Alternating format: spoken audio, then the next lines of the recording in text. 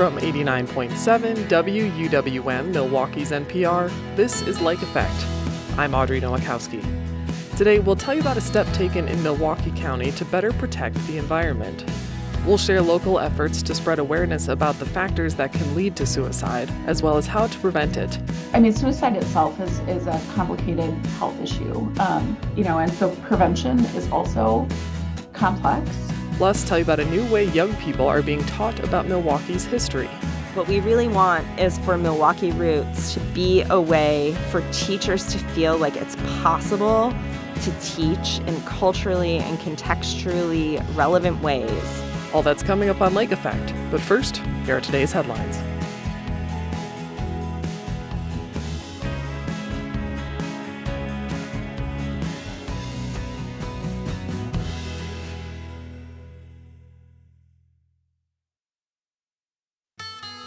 This is Lake Effect from 89.7 WUWM, Milwaukee's NPR. I'm Audrey Nowakowski. Thanks for joining us.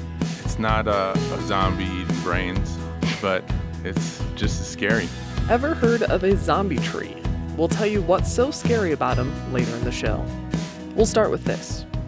What if nature had rights, the same way humans do? From an indigenous perspective, it's not a radical question. Now, Milwaukee County recognizes these rights, like the right to be free of pollution. The county recently adopted a Rights of Nature resolution. It's the first county in Wisconsin to join this global, indigenous-led legal movement.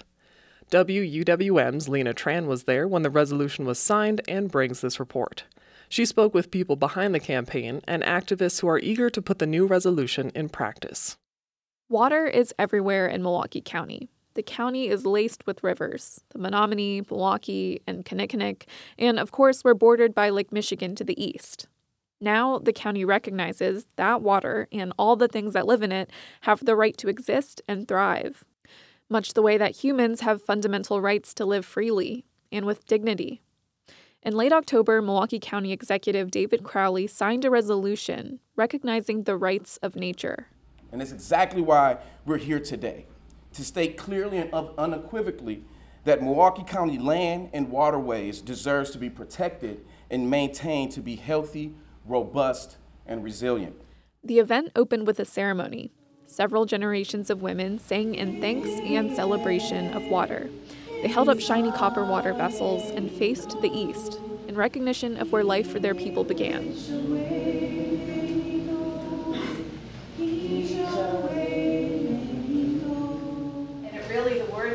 I do this for the water, and that's what we take on.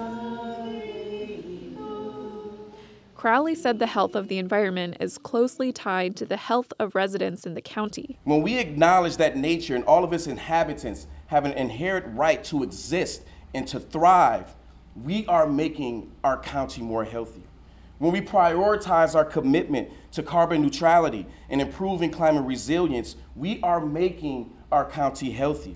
And when we actively defend our natural environments against harm and against destruction, we are actively making a healthy county.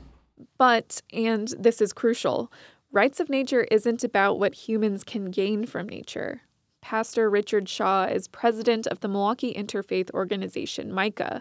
He spoke during the event. The rivers and lakes and natural habitats do not have value just because of their economic utility. In the same way that our fellow human beings are not valuable just because they give contributions to the gross national product.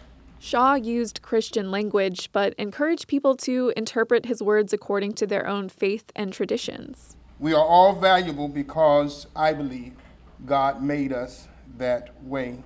That holds true to everyone and everything that God has created, including nature. Rights of nature calls for humanity. We don't own the world. We are part of it. Human beings have a unique responsibility to ensure that people and the planet are treated with respect and always with an eye toward a future none of us will be here for. Guy Ryder is known as the leader of the movement in the state. Ryder is a member of the Menominee Indian Tribe of Wisconsin and leads the organization Menominee Rebuilders. He likened the moment to the moon landing. This is one step for man and then a huge step for our environment, and that's the kind of the way I think about it, because it's been a very long time that we've been able to think of our environment as a part of us, as not something that's external, but it is internal. It is who we are. These ideas have been around for millennia. But as a legal tool, the movement has been gaining steam across the world as climate change forces communities to find new ways to protect the environment. When these rights are made into law, polluters can be taken to court for infringing them. In 2018, the Ho-Chunk Nation of Wisconsin amended its constitution to recognize the rights of nature. It was the first tribal nation in the United States to do that. The amendment specifically prohibited frac sand mining, fossil fuel extraction, and genetic engineering. And in 2020, the Menominee tribe enshrined the rights of the Menominee River, the site of the tribe's creation. That resolution cited several threats facing the river: climate change, pollution, and the proposed Back 40 mine, which would sit 50 yards from the river, near the Wisconsin-Michigan border. Rights of nature have been written into Ecuador's constitution. They've been invoked in legal battles to defend wild rice in Minnesota from the proposed Enbridge Line 3 gas pipeline. The new county resolution isn't binding, so it doesn't come with the teeth of legal penalties. But David Leiners says it's an important first step. Leiners is a leader with Wisdom, a statewide interfaith organization. Menoconicum, the group that Guy is with, is part of our Wisdom network. And, we started talking about rights of nature and said, this is something that we really think, for the reasons that Dr. Shaw said, really would catch on with the faith community. So a group of us in Milwaukee were saying, how do we get some footing? How do we get some people to understand more about rights of nature? And then what happened is... So a small group of Wisdom members got in touch with their county supervisors. And several of them responded right away. The very first time we reached out, at least 4 or 5 of the supervisors reached back and said yes, they were interested, and Supervisor Sumner said I would be happy to take the lead. They were very easy to work with, and they understood the concept. Next, Leiners said they want to see this backed by the power of the law, and they hope other communities in the state are inspired to take similar steps. We need to actually move to a next step. That may be more difficult. I don't think for the people in the room today, but for some other people, this is an advisory resolution. This was a sense of the county board that this is what it is. The next step would be to actually grant legal rights to nature, and that's where we eventually hope to go. Where we eventually hope to see it. Right now, we're building toward that. We want people to understand it. What do you say to people that are like, this is too radical? I don't know about this. What's radical is right now the way we're living in the world is not sustainable. We need to kind of radically alter our relationship with the earth if we're going to survive. We don't exist separate from the world that sustains us. So we have to do something. We have to do it quickly. We're watching what's happening all around us. We're watching the crises of water all over. We're watching climate crises all over. We absolutely need to change the way we do business. Other advocates agree this resolution is an important tool. Megan Keller is a member of the Bad River Band of Lake Superior, Chippewa. Indigenous people, and especially women, have been jailed for their activism. Keller said rights of nature gives them legs to stand on. Her main concern is Line 5, the 70-year-old pipeline that travels through northern Wisconsin, the Upper Peninsula, and Michigan. That takes it near Lake Superior and the Straits of Mackinac, where Lake Michigan and Lake Huron meet. It's the stage for a major battle between the oil company Enbridge, the U.S., Canada, tribes, and the state of Michigan.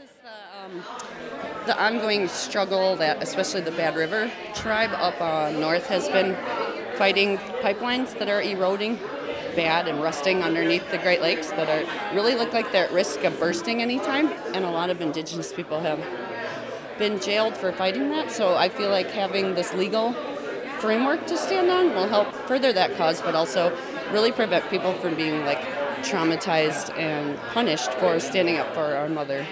Jill Ferguson is another person worried about Line 5. She's eager to put the rights of nature in practice. So I'm a water protector. I've been arrested 3 times in Minnesota during the construction of Line 3. So this is just a wonderful day for me because now I have a tool when I go to the front lines. This isn't just a proclamation that's meaningless. This is a tool for us because until now, we've been the ones, standing up for the water and for the earth, and we get arrested. I was severely beat up the last time by the cop. I had a concussion. I have a frozen shoulder arm from him whipping me back to handcuff me, and that's for protecting the Mississippi River. The new resolution was signed at the Urban Ecology Center's location in the Menominee Valley, steps from the river. At the riverside, water lingered on its way to the Great Lake. Birds and insects buzzed, and truck drivers boomed over a busy bridge in the distance. Things that all had the right to thrive. For Lake Effect, I'm Lena Tran.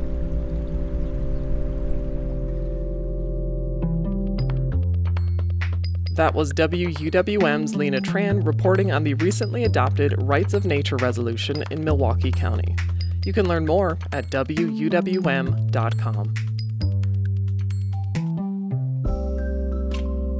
In the United States, suicide is the 11th leading cause of death and is a leading cause of death among young people. Suicide is a critical public health issue, but it can be prevented. There's work being done at the Medical College of Wisconsin's Division of Suicide Research and Healing that focuses on better understanding the factors that can lead to suicide, as well as developing ways to prevent this loss of life and the ripple effect that it has in our communities. Dr. Sarah Kolbick is the director of the Division of Suicide Research and Healing at the Comprehensive Injury Center. Her research includes identifying people who are at risk for suicide earlier to help them get connected to help, as well as working on collaborative projects to spread public awareness. She joins me now to share more about these local efforts. Dr. Kolbick, welcome to Lake Effect. Yeah, thanks for having me. Let's talk about Wisconsin specifically. Part of your work examines how suicide impacts different population groups. So can you speak more about that and what we're seeing in the state or in Milwaukee? Yeah, absolutely. So my work focuses on kind of three primary areas. My dissertation research focused on suicide among farmers and in rural communities. We also conduct research looking at veteran suicide in Wisconsin, and then we do some research and work locally here in Milwaukee County that's focusing on primarily suicide in young Black folks living in our community. What we have seen locally in Milwaukee County is that when we look at kind of the makeup of folks who die by suicide, we have seen over the past couple of years increases in younger folks of color and primarily younger Black males dying by suicide in our community. Whereas, for example, the proportion of middle-aged white males is decreasing, which is obviously great news. But then we're seeing this increase in younger folks in our community. And so some of the research that we're doing is focusing on things like, better understanding how to identify folks who are at risk for suicide a bit earlier so that they are able to be, navigated to the appropriate treatment that they need to kind of prevent them from getting to that crisis point in the first place. We're also, thinking a little bit broader and thinking about some of the kind of structural and community level factors that contribute to suicide and suicidal behavior in our community.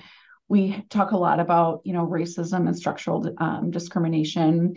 We talk about things like housing and other kind of social determinants of health and basic needs that, we find are contributing stressors to a number of the suicides that we see.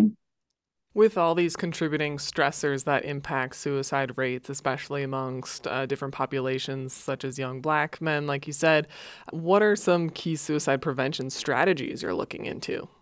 Yeah, that's a great question. So my background is in public health, and so I tend to think upstream. And when we're talking about, these social determinants of health, these really upstream factors, a lot of times prevention lies in policy and systems change. And so really thinking about, what policies could be reflected in not just legislative policies, but organizational policies, school policies, community policies that could potentially be examined to think about how to better support folks, particularly if they are having trouble meeting these basic needs, if they are, encountering a period of their life where there's really extreme and kind of acute stress, or even if they're living in neighborhoods where things like community violence are really prevalent. What are some of the ways that our policies and our structures can be more supportive so that, again, we're preventing folks from getting to that point of a suicide crisis? Of course, we do talk about other prevention strategies, things like educating community members on identifying potential signs of suicide risk in, their colleagues and their friends and their loved ones, and then knowing how to appropriately navigate folks to the resources that are out there. And again, a lot of that involves boosting awareness of those resources that are out there in the community. So, suicide itself is a complicated health issue, and so prevention is also complex. And it's prevention across kind of, the spectrum of a person's life, and the communities in which they live, work, and play. And so when we think about suicide prevention, it really needs to be kind of that multi-tiered, multi-pronged approach. One example of this in your new suicide prevention strategies you're working on include collaborative efforts such as the Gun Shop Project. Can you share what this project is and who's involved? Yeah, the Gun Shop Project is a program that has been implemented in different states across the country. It's a really innovative program that works with federally licensed firearm dealers to provide temporary, voluntary, offsite storage for firearms when someone is in a mental health or suicide crisis. We know from evidence in the literature that creating a safer environment for an individual when they're in this type of crisis can save lives. One of the best things that we can do to prevent suicide is to put time and distance between a person and their means for ending their life. And so the Gun Shop Project really does that by, again, offering this voluntary temporary storage to get that firearm or those firearms out of the home of a person who is struggling so that there's time for that person to receive the services that they need to get beyond this crisis.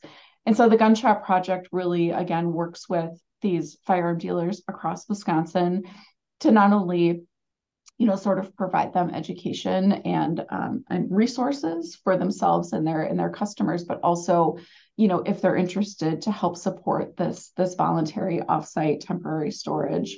A lot of work has been done with this through what's called the Captain John D. Mason program, which is run through the Medical College of Wisconsin in partnership with the Zablocki VA Medical Center here in Milwaukee. There are other groups across the state that are engaging in this work, including groups up in the Fox Valley, really, again, to sort of continue to populate this map of federally licensed firearm dealers across the state that are willing to provide this great storage option for folks. You mentioned it's also helpful for suicide prevention within the veteran population, but can this also help serve someone, say a parent, if their child is struggling and they need a place to put their gun in storage? Absolutely, absolutely. We talk about safe storage really, really often with parents, and that can certainly involve, storing your firearm in a gun safe that's locked, storing your ammunition separately from the weapon, or, this offsite storage, which is really the safest option for lethal means safety. I hear quite a bit that a perception that, if you have a firearm in the home, it's really about self-protection, and it really is about that self-protection for many people. But if you have children in the home, and particularly children who are experiencing a mental health crisis, it's really, really important to store those firearms safely and out of reach of young people so that, when they're in this crisis and when maybe they're feeling impulsive, they don't have access to that method. Suicide is often portrayed and has the stigma of being an individual's problem. So how are you working to shift this perspective and help show that community-driven changes like the Gun Shop Project can be more impactful? Yeah, this is kind of where I tend to get on my soapbox a little bit, is we tend to think about mental health and suicide as like you said, this individual issue, that it's really about, an individual managing their feelings, managing their struggles. But we know that so many of the stressors that individuals face are outside of, maybe their scope of control. maybe involve workplace and community and, even some cultural issues. And so what I like to talk about is it's very important to reach in and provide that environment of support for folks, regardless of whether or not they're having mental health issues. When you are experiencing a mental health or suicide crisis, even getting out of bed is difficult. So the prospect or the idea or the notion of trying to find help on your own, particularly when, the healthcare systems can be very challenging to navigate, is a very, very difficult thing to think about for somebody that's in that space. And so really, I think it's all of our jobs to become what I call expert noticers, noticing when people are, maybe struggling or maybe seem like they're having an off couple of days, and just taking the time to sit down with that person, have a private, non-judgmental conversation, check in and see how they're doing. And then again, knowing what those resources are to navigate folks to if they are in fact in a suicide crisis. But one of the most important things that we can do as loved ones and community members and coworkers is just being that safe person for somebody to talk to, and being willing to listen, because it really is about our community. It really is about our culture. It's about our policies and our systems, so much more than it is about the individual. And so we need to be able to wrap around folks to provide that support. You mentioned earlier about looking at suicide and suicide prevention under a public health lens. Is this a more recent shift in the medical community? Do you think this is part of what's prevented some forward momentum for a while, because it is seen as an individual's problem versus this is a public health perspective? Yeah. When we think about the field of suicidology, kind of historically, it has been very sort of clinically oriented, and suicide has been pretty pathologized, as an individual level medical issue. And certainly, I don't want to take away from the importance of understanding suicide as a biological health issue. It's, chemical, it's genetic. There are biological factors in our brains that certainly can predispose a person to having these different issues throughout their lives. But we know that that's not the whole story. We know that, not everybody who has depression or anxiety or bipolar disorder dies by suicide. And so there has to be more to the story. And that's where the public health perspective really comes in. And like I said, there has been, to your point, a recent shift, I think, in our understanding of suicide. I'm a member of the American Public Health Association, and this is the first year that the conference is having a session specific on suicide.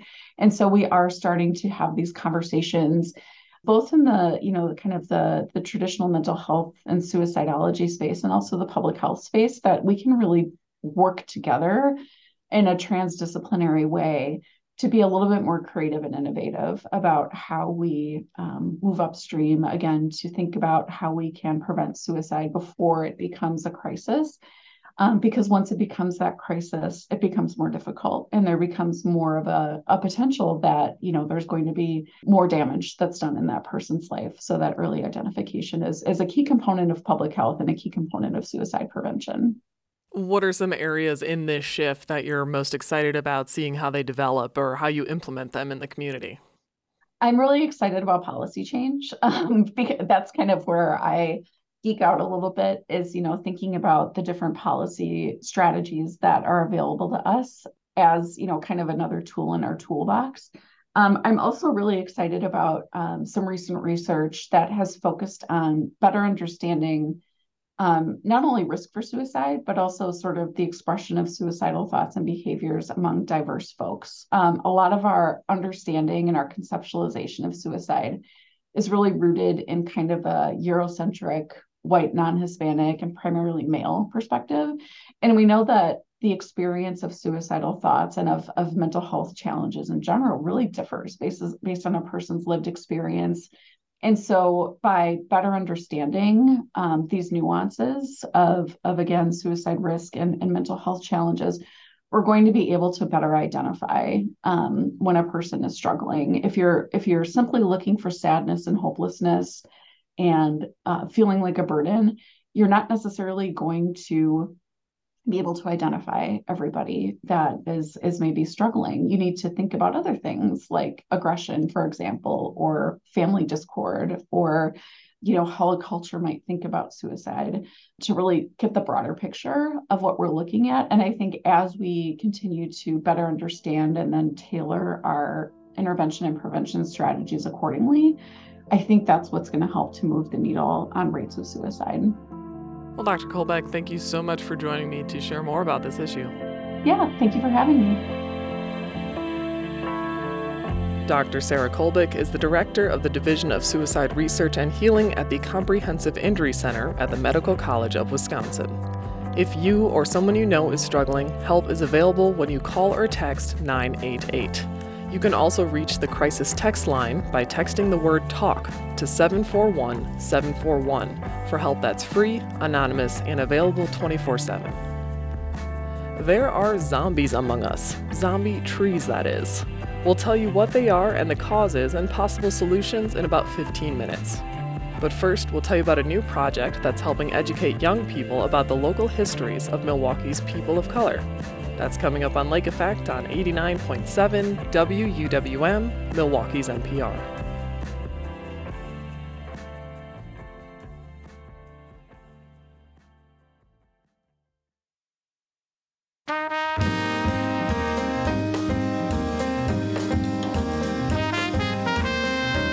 You're listening to Lake Effect on 89.7 WUWM. I'm Audrey Nowakowski. Educators are facing battles over what histories they teach and how it's taught, especially when it comes to the histories of people of color in the United States. A new Marquette University program aims to help teachers navigate that. Milwaukee Roots, the Democratizing Local History Project, will engage students in the local histories of Milwaukee's people of color. The project will teach students through place-based experiences, allowing them to learn from community leaders and visit historical landmarks. The goal is to have these resources available to teachers across Milwaukee.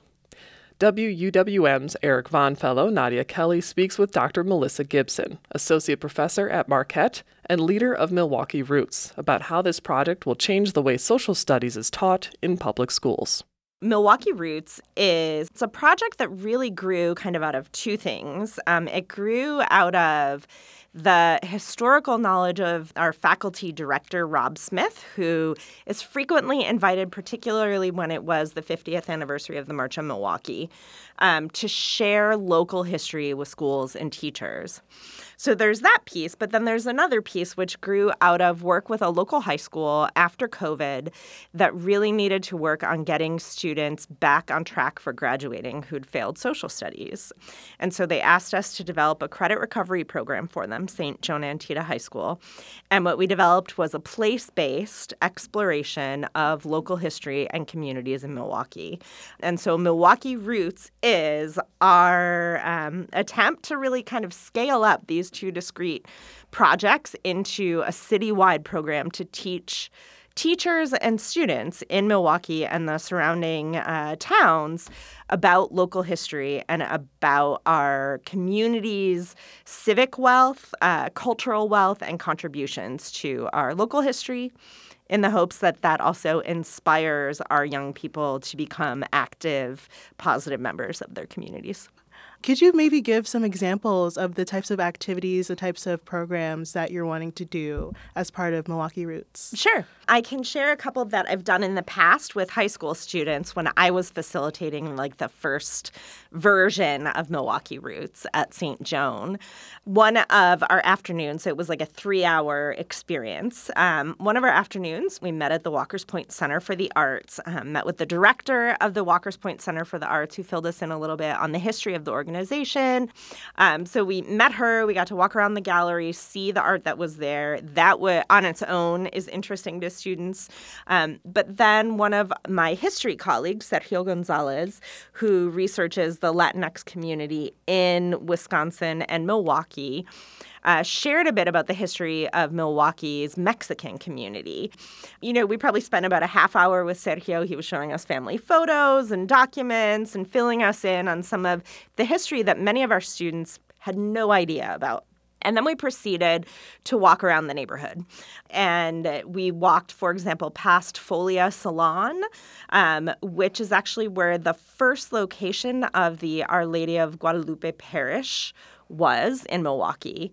And so we stopped, we looked in the windows at Folio, we talked about what it means that this important history is not documented for the public. And so we continued walking, and then we went to Zocalo, where we had a chance to talk with Jesus Gonzalez about this amazing project of sort of economic reinvigoration.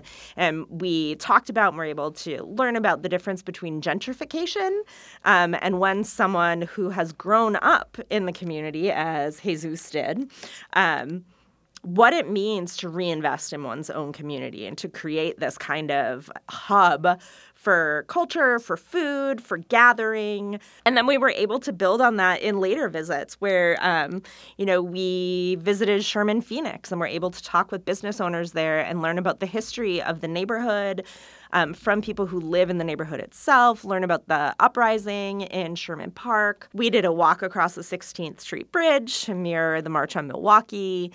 So a lot of place-based experiences to get us to understand that there is a rich history in our city, and it's our stories. And they're stories that are usually left out of K-12 teaching and that a lot of the general public doesn't know either. In addition to creating these learning environments where you can expose students to these local histories through place-based experiences, I saw that there is a reference to creating a pedagogical ecosystem. Yeah. Yeah, could you explain a little bit more about what that means? For sure. As I was leading what we called at the time Explore Milwaukee with the students, this place-based experience, my teacher friends and my pre-service teachers were always like, can you share? Like, how did you know about these things? And where is this? There are so many amazing archives, resources, scholarship in our city on its rich history and its community contributions, but it's all over the place. So our hope is to build, and we've begun this, is to build a web-based, we call it an ecosystem because it's actually ecosystem mapping software that we're using that sort of maps Milwaukee's neighborhoods and important places within those neighborhoods that tell the history in particular of our communities of color in Milwaukee and of community contributions and leaders and public art in the city of Milwaukee. So teachers will be able to access via the web this ecosystem map of our city. And each place, when you open it up, it will have links to resources. It will have assessment suggestions, essential questions for teaching, itineraries if you want to do a place-based exploration. In the long term, we hope to be able to house oral histories that students conduct or include students' own history documentation or archival work of places in Milwaukee. And also then to connect that to student-centered practices in social studies teaching. And so helping teachers learn how to engage their students in not just learning about history, but doing the work of historians, doing the work of community activists, doing the work of geographers. And so we call it an ecosystem because it literally is online, an ecosystem, and because curriculum and teaching and students' work all exists together. I would love if you could go into a little bit more detail about how this program will influence a lot of the way history is taught in Milwaukee Public Schools and maybe the impacts that you wish or you think this project will have.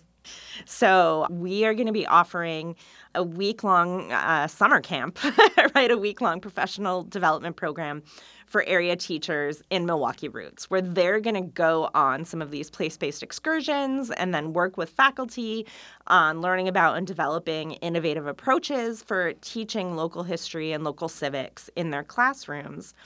And then throughout the school year, we will have regular what are called communities of practice will meet, which are really teacher-directed. Like, what is the support that area teachers need to be able to implement what they learned, and where we can build materials together if they want guest speakers, if they want to do a book group.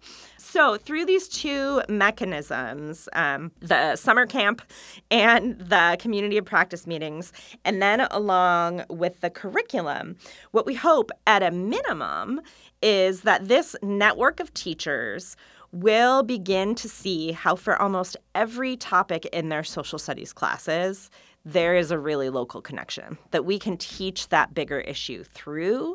We're also really excited to partner with Milwaukee Public Schools in building out their Milwaukee history course, which is on the books, but I don't know that it's offered right now to high schoolers, so that we could see that in more schools. And then ultimately, while our first year we're really going to be targeting Milwaukee teachers to attend the Milwaukee Roots summer program, but in the future we'll target more than just MPS. But we're beginning with MPS because the history really focuses on Milwaukee, on our city, and we're committed to serving our Milwaukee students. So I saw that a lot of your research is focused on educational justice. Mm-hmm. I was very curious about, what is educational justice? And does this at all relate to the project itself? Yeah, it absolutely relates. I think about as a scholar being initially really concerned with these big philosophical questions around what is educational justice, and I can't give you a short answer to that. I would say that it depends a lot on what our most marginalized educational communities see as justice for themselves. But I would say that the idea of educational sovereignty and being able to be an equal participant in shaping one's education and being able to do so with dignity, seeing oneself in school, in the curriculum, in one's teachers, is part of it. But it certainly, I think, varies from community to community. And so I've done research on different ways that teachers try to take these ethical commitments and enact them, and how they design lessons, how they interact with students. My disciplinary area of focus is the social studies.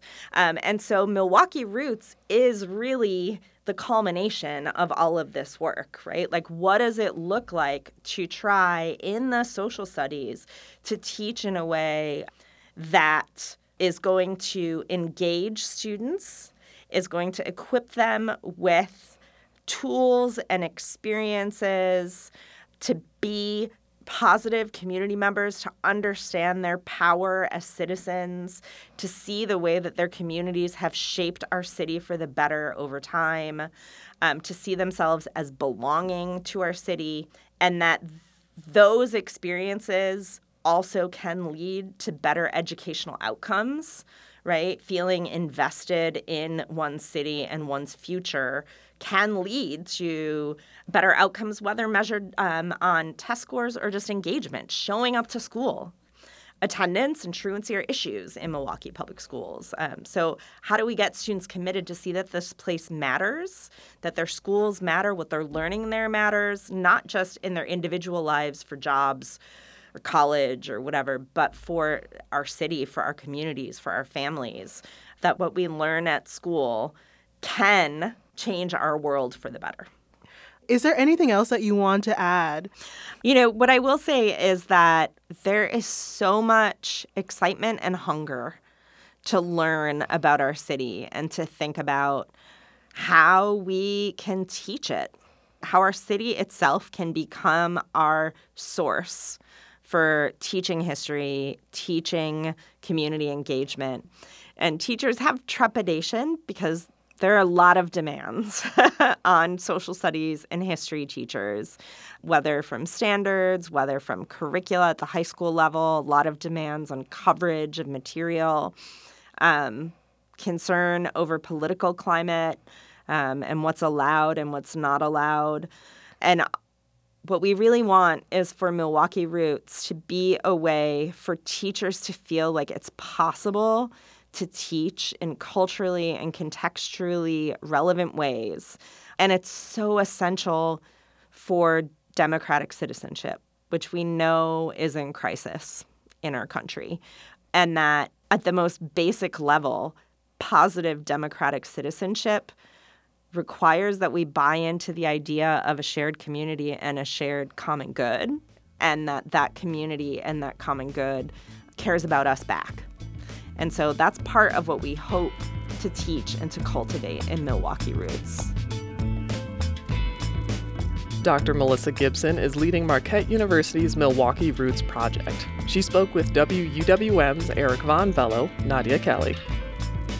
We want to hear your story ideas for Lake Effect. If you have an idea for an interview or conversation you'd like to hear on the air, give our Community Connection line a call. That number is 414-251-8970. You can also submit your ideas at wuwm.com/lake effect. Coming up, we'll learn about zombie trees, what they are and why they're endangering Wisconsin communities. Keep listening to Lake Effect on 89.7 WUWM, Milwaukee's NPR.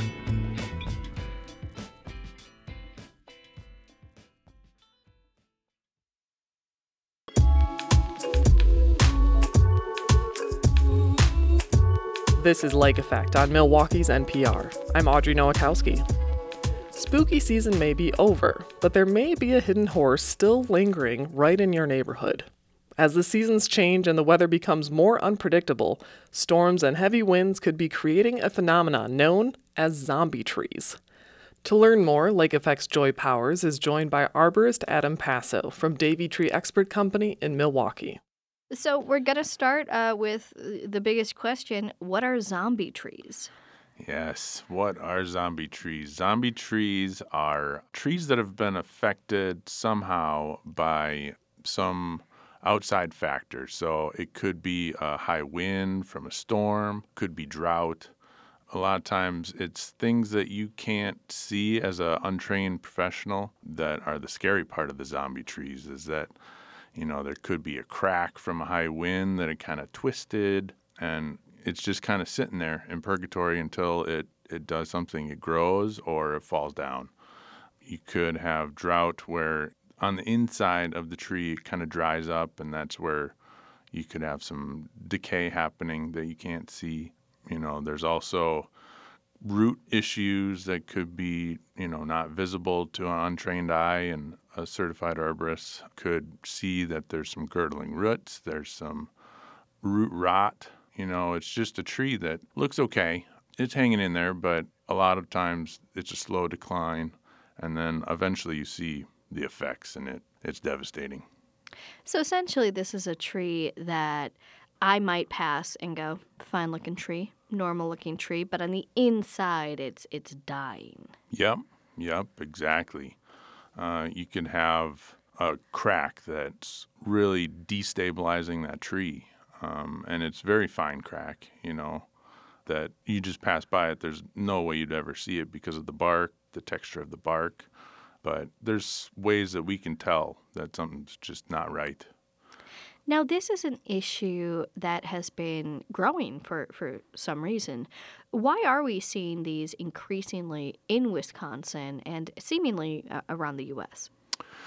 Yeah, I mean, we're getting more extreme weather patterns, you know, higher winds during the spring. You know, it's always, who knows what's going to happen. You get some major straight line winds coming through.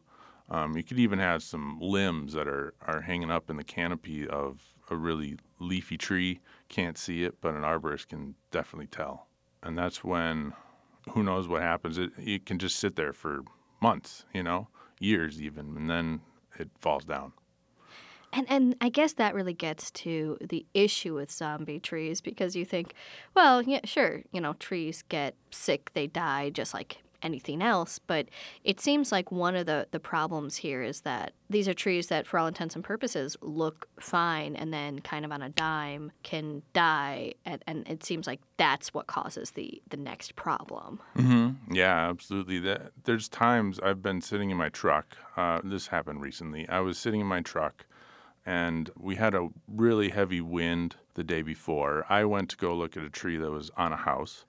I was sitting in there in my truck, and about 15 yards behind me, this huge red oak just falls across the road for no apparent reason. It'd been sitting there, probably compromised from the wind, and it just, boom, down it goes, and it could have hit me, could have hit anybody walking along, so it's kind of scary stuff. For sure. I mean, it's almost like something falling from the sky, except it is basically falling from the sky to the side of you. Yeah.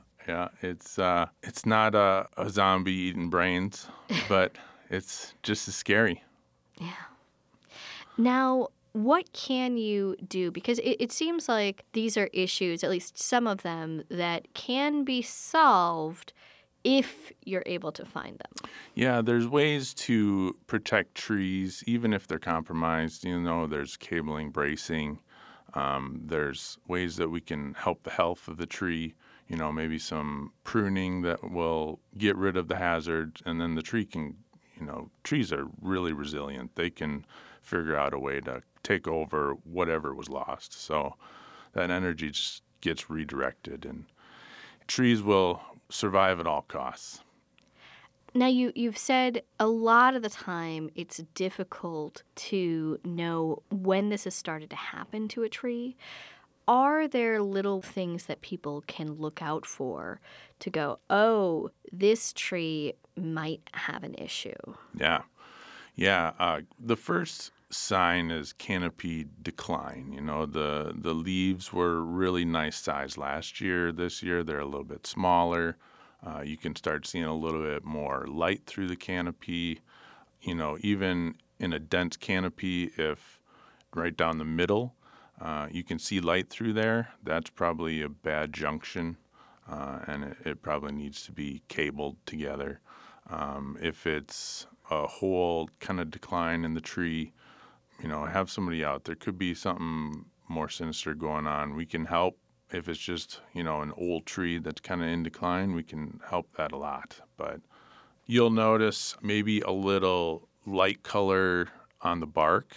It's a real dark bark, and then you see this line of light color. That's a dead giveaway that maybe there's a nasty crack that we can't see all the way through, but it's just the start. It seems like really the last thing is taking down the whole tree. It seems like there's a variety of intervention methods before then, but when is it that we go, this tree's got to go? Yeah. If you see some root heaving, there could be the ground coming up a little bit on one side that you didn't really notice the other day. That's a big sign that the roots were severed. Sometimes those roots can be grown back. You'll see a hump around a tree. It doesn't necessarily mean that it's a recent thing and the tree is compensated, put a bunch of roots out, and it's stabilized again. But a lot of times that's not going to happen. One side of the tree will fracture, one side those cells will compress. Each situation's different. That's what's exciting about tree care, We're all individuals, so are they. So it's just having a trained eye, take a look, and make sure that everybody's safe. All right. Well, Adam, thank you so much for joining us here on Lake Effect and sharing your work. Absolutely. Thanks so much for having me. Adam Passo is a certified arborist and district manager for Davey Tree Expert Company in Milwaukee. He spoke with Lake Effect's Joy Powers. Throughout November, we'll be highlighting the histories of Wisconsin's native people told by tribal elders. Here are elders from the Bad River Ojibwe tribe sharing a prosperous part of their history. 1896, in the Chicago fire, they said they had enough lumber in there to rebuild Chicago. During the lumbering times, many of these people had lots of money, what they could get for their lumber. And they had to go through the Bureau to get it, Bureau of Indian Affairs. They had to write vouchers for whatever money they had needed, okay? And I can remember when I was a youngster, we used to still have that pole over there where it's at yet today, but it was this time of the year.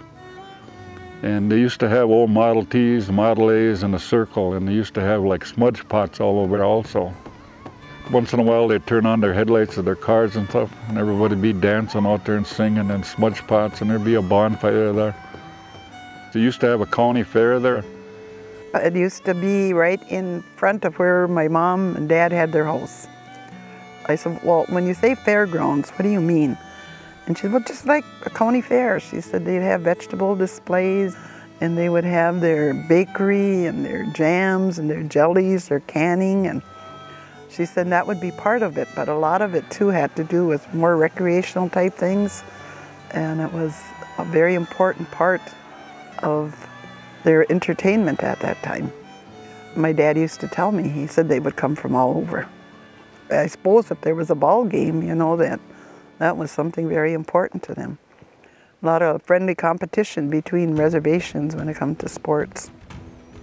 Still is. Baseball games, that was a big thing here on the reservation for many years, right up until my sons were old enough to play. We had some pretty good baseball teams here. A game every Sunday. Grandstand, popcorn and stuff. And a lot of these games that you see today, one game is lacrosse, that we played today here. I have a lot of lacrosse sticks and stuff given to me by the elders. I still have them at the house. Lacrosse was given to our people there. There was an elderly woman, she was real sick. In this guy's dream, he had a dream about this game. In that dream, it said to make these sticks, to make a ball out of a knot, and how to play it. And so all the energy they spent on that field that day, them young braves and stuff, went into that woman. And that woman slowly got better and better, and that's how they healed. And most of all these games you see today that we play has got to do with that healing part, like in a healing ceremony. That was Mary Big Boy, Thomas O'Connor Sr., and Robert Paulus Sr., Bad River Ojibwe elders sharing a part of their tribe's history. This conversation was originally recorded by PBS Wisconsin. And that wraps up today's show. I'm Audrey Nowakowski. If you've missed any of today's conversations or would like to take Lake Effect on the go, download our podcast. Search for Lake Effect wherever you get your podcasts to listen to all of our shows on demand. There's a shortage of special education teachers in the Milwaukee public school system. Tomorrow on Lake Effect, we'll tell you about an initiative to recruit and retain them. Plus, we'll look at the history of veteran care in Milwaukee and how a new generation of veterans are being cared for at the Milwaukee Soldiers' Home. That's tomorrow at noon on Lake Effect, right here on listener-supported 89.7 WUWM, Milwaukee's NPR.